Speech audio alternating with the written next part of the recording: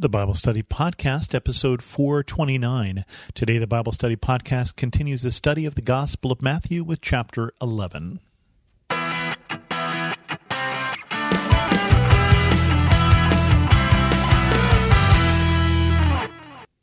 Welcome to the Bible Study Podcast. I'm your host, Chris Christensen.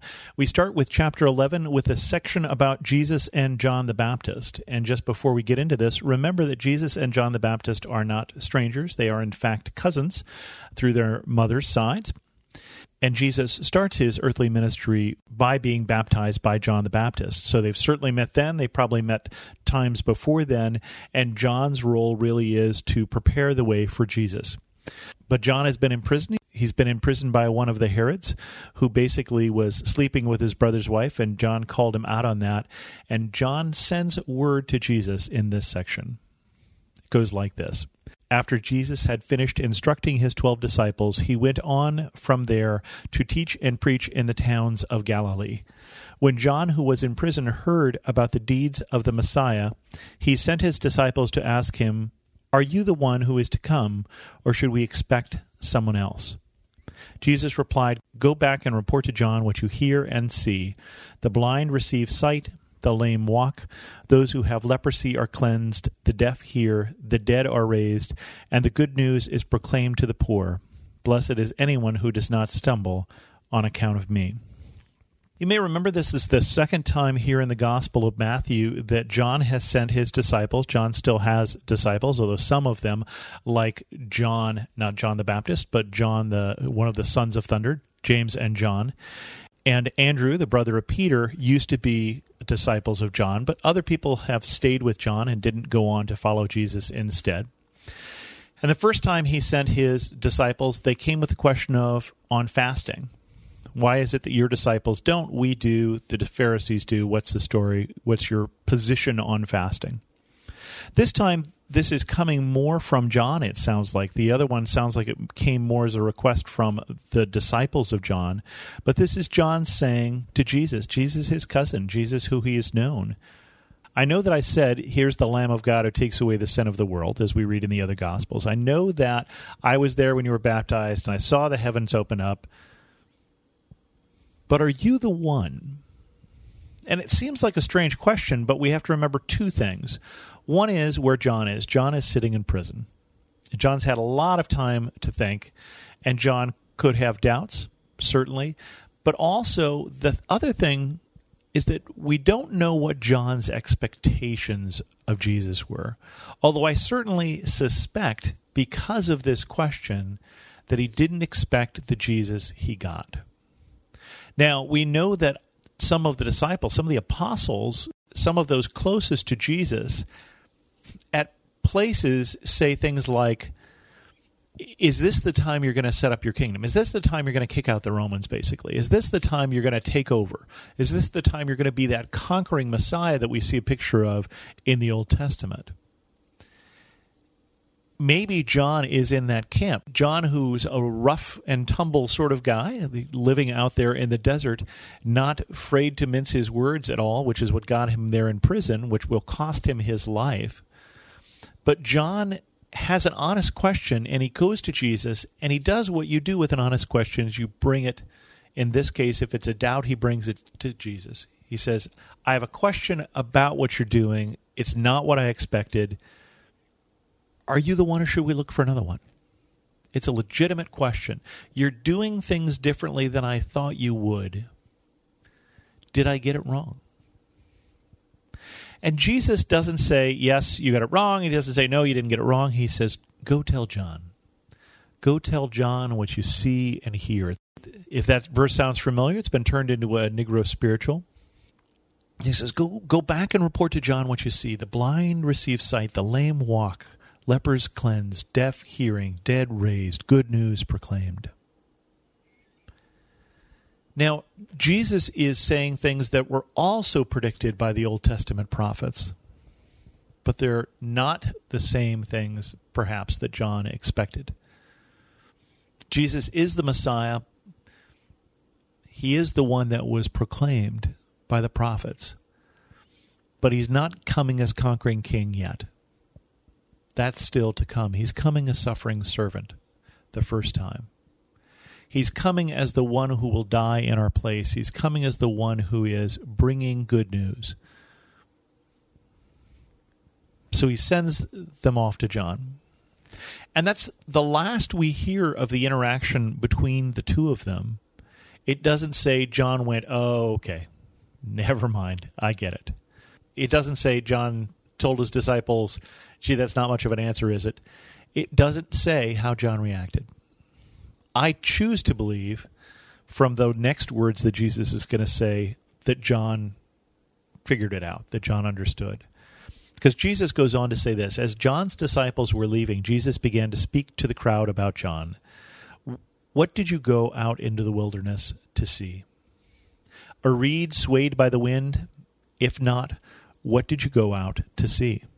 A man dressed in fine clothes? No. Those who wear fine clothes are in kings' palaces. Then what did you go out to see? A prophet? Yes. I tell you, and more than a prophet.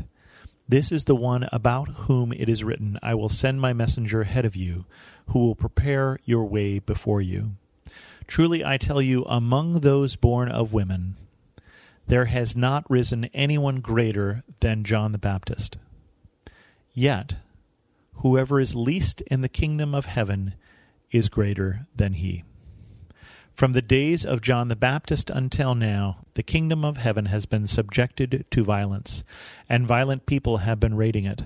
For all the prophets and the law prophesied until John. And if you are willing to accept it, he is the Elijah who was to come.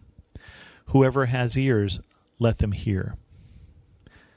So Jesus says in this first part of what he's going to say about John the Baptist, he says, John is at one time both the greatest one so far, the greatest one born of women. Well, that's a rather large percentage, we'd have to say, at least at that time. I'm not sure whether it counts test tube babies in our day, but I think it still does. But at the same time, he's also not as great as the least in the kingdom of heaven. How can that be? John certainly had an effect when he came. In fact, when Jesus is challenged about his own authority, he goes back to the Pharisees with, well, whose authority did John have? And he does that because he understands that they were challenged by John also, but he also understands that the people love John for just being different. It's not that John was particularly cuddly, but John spoke the truth. That's what gets him in prison. That's what gets him killed. But the least in the kingdom of heaven, and I think the reason for that, if I can get all theological on you, is that on the other side of Calvary, on the other side of the cross, on the other side of Good Friday, we're enabled to have the indwelling of the Holy Spirit. And so while it was a special thing in the Old Testament for God to come and anoint a prophet, we are all God's anointed. We are a priesthood of believers. Jesus has rebuilt that bridge to God using his own body. And that's why I think Jesus can say he's the greatest and yet the least, because there's a thing that happens in between, and that's the cross. And Jesus goes on to say, to whom can I compare this generation? They are like children sitting in the marketplace and calling out to others, we played the pipe for you, and you did not dance. We sang a dirge, and you did not mourn. For John came neither eating nor drinking, and they say, he has a demon. The Son of Man came eating and drinking, and they say, he is a glutton and a drunkard, a friend of tax collectors and sinners, but wisdom is proved right by her deeds. So Jesus says, you can't be pleased. You people of this generation, especially the religious leaders as we've seen, but you can't be pleased. When you saw John and you saw this rough character out there wearing rough clothes and eating locusts and wild honey, you said, that's just a little too much. He's not enough like us, and therefore he must have a demon. He's just a little too crazy. He's a little too out there. And with Jesus, it's almost the opposite. He's a little too familiar. He's a little too much of a party guy. He blends in too much. In fact, he hangs out with the wrong people. John wouldn't hang out with anybody who was out there in the desert. Jesus is hanging out with the wrong people. And he says, you can't be pleased. There's nothing that we can do that will make you happy. But, he says, wisdom is proved right by her deeds. That was the answer he gave to John the Baptist, wasn't it? Are you the one? He said, let me tell you what I've been doing. And I think that should be our answer whenever we're challenged about our faith is, what are we doing? With that, we're going to end this episode of the Bible Study Podcast. If you have any questions, send an email to host@thebiblestudypodcast.com, or better yet, leave a comment on this episode at thebiblestudypodcast.com. If you happen to have a friend who has an Android phone, you might find it good news that Google Play Store will soon have podcasts, including the Bible Study Podcast. So wherever good podcasts are found, you can subscribe to this podcast so that you never miss an episode. And as always, thanks so much for listening.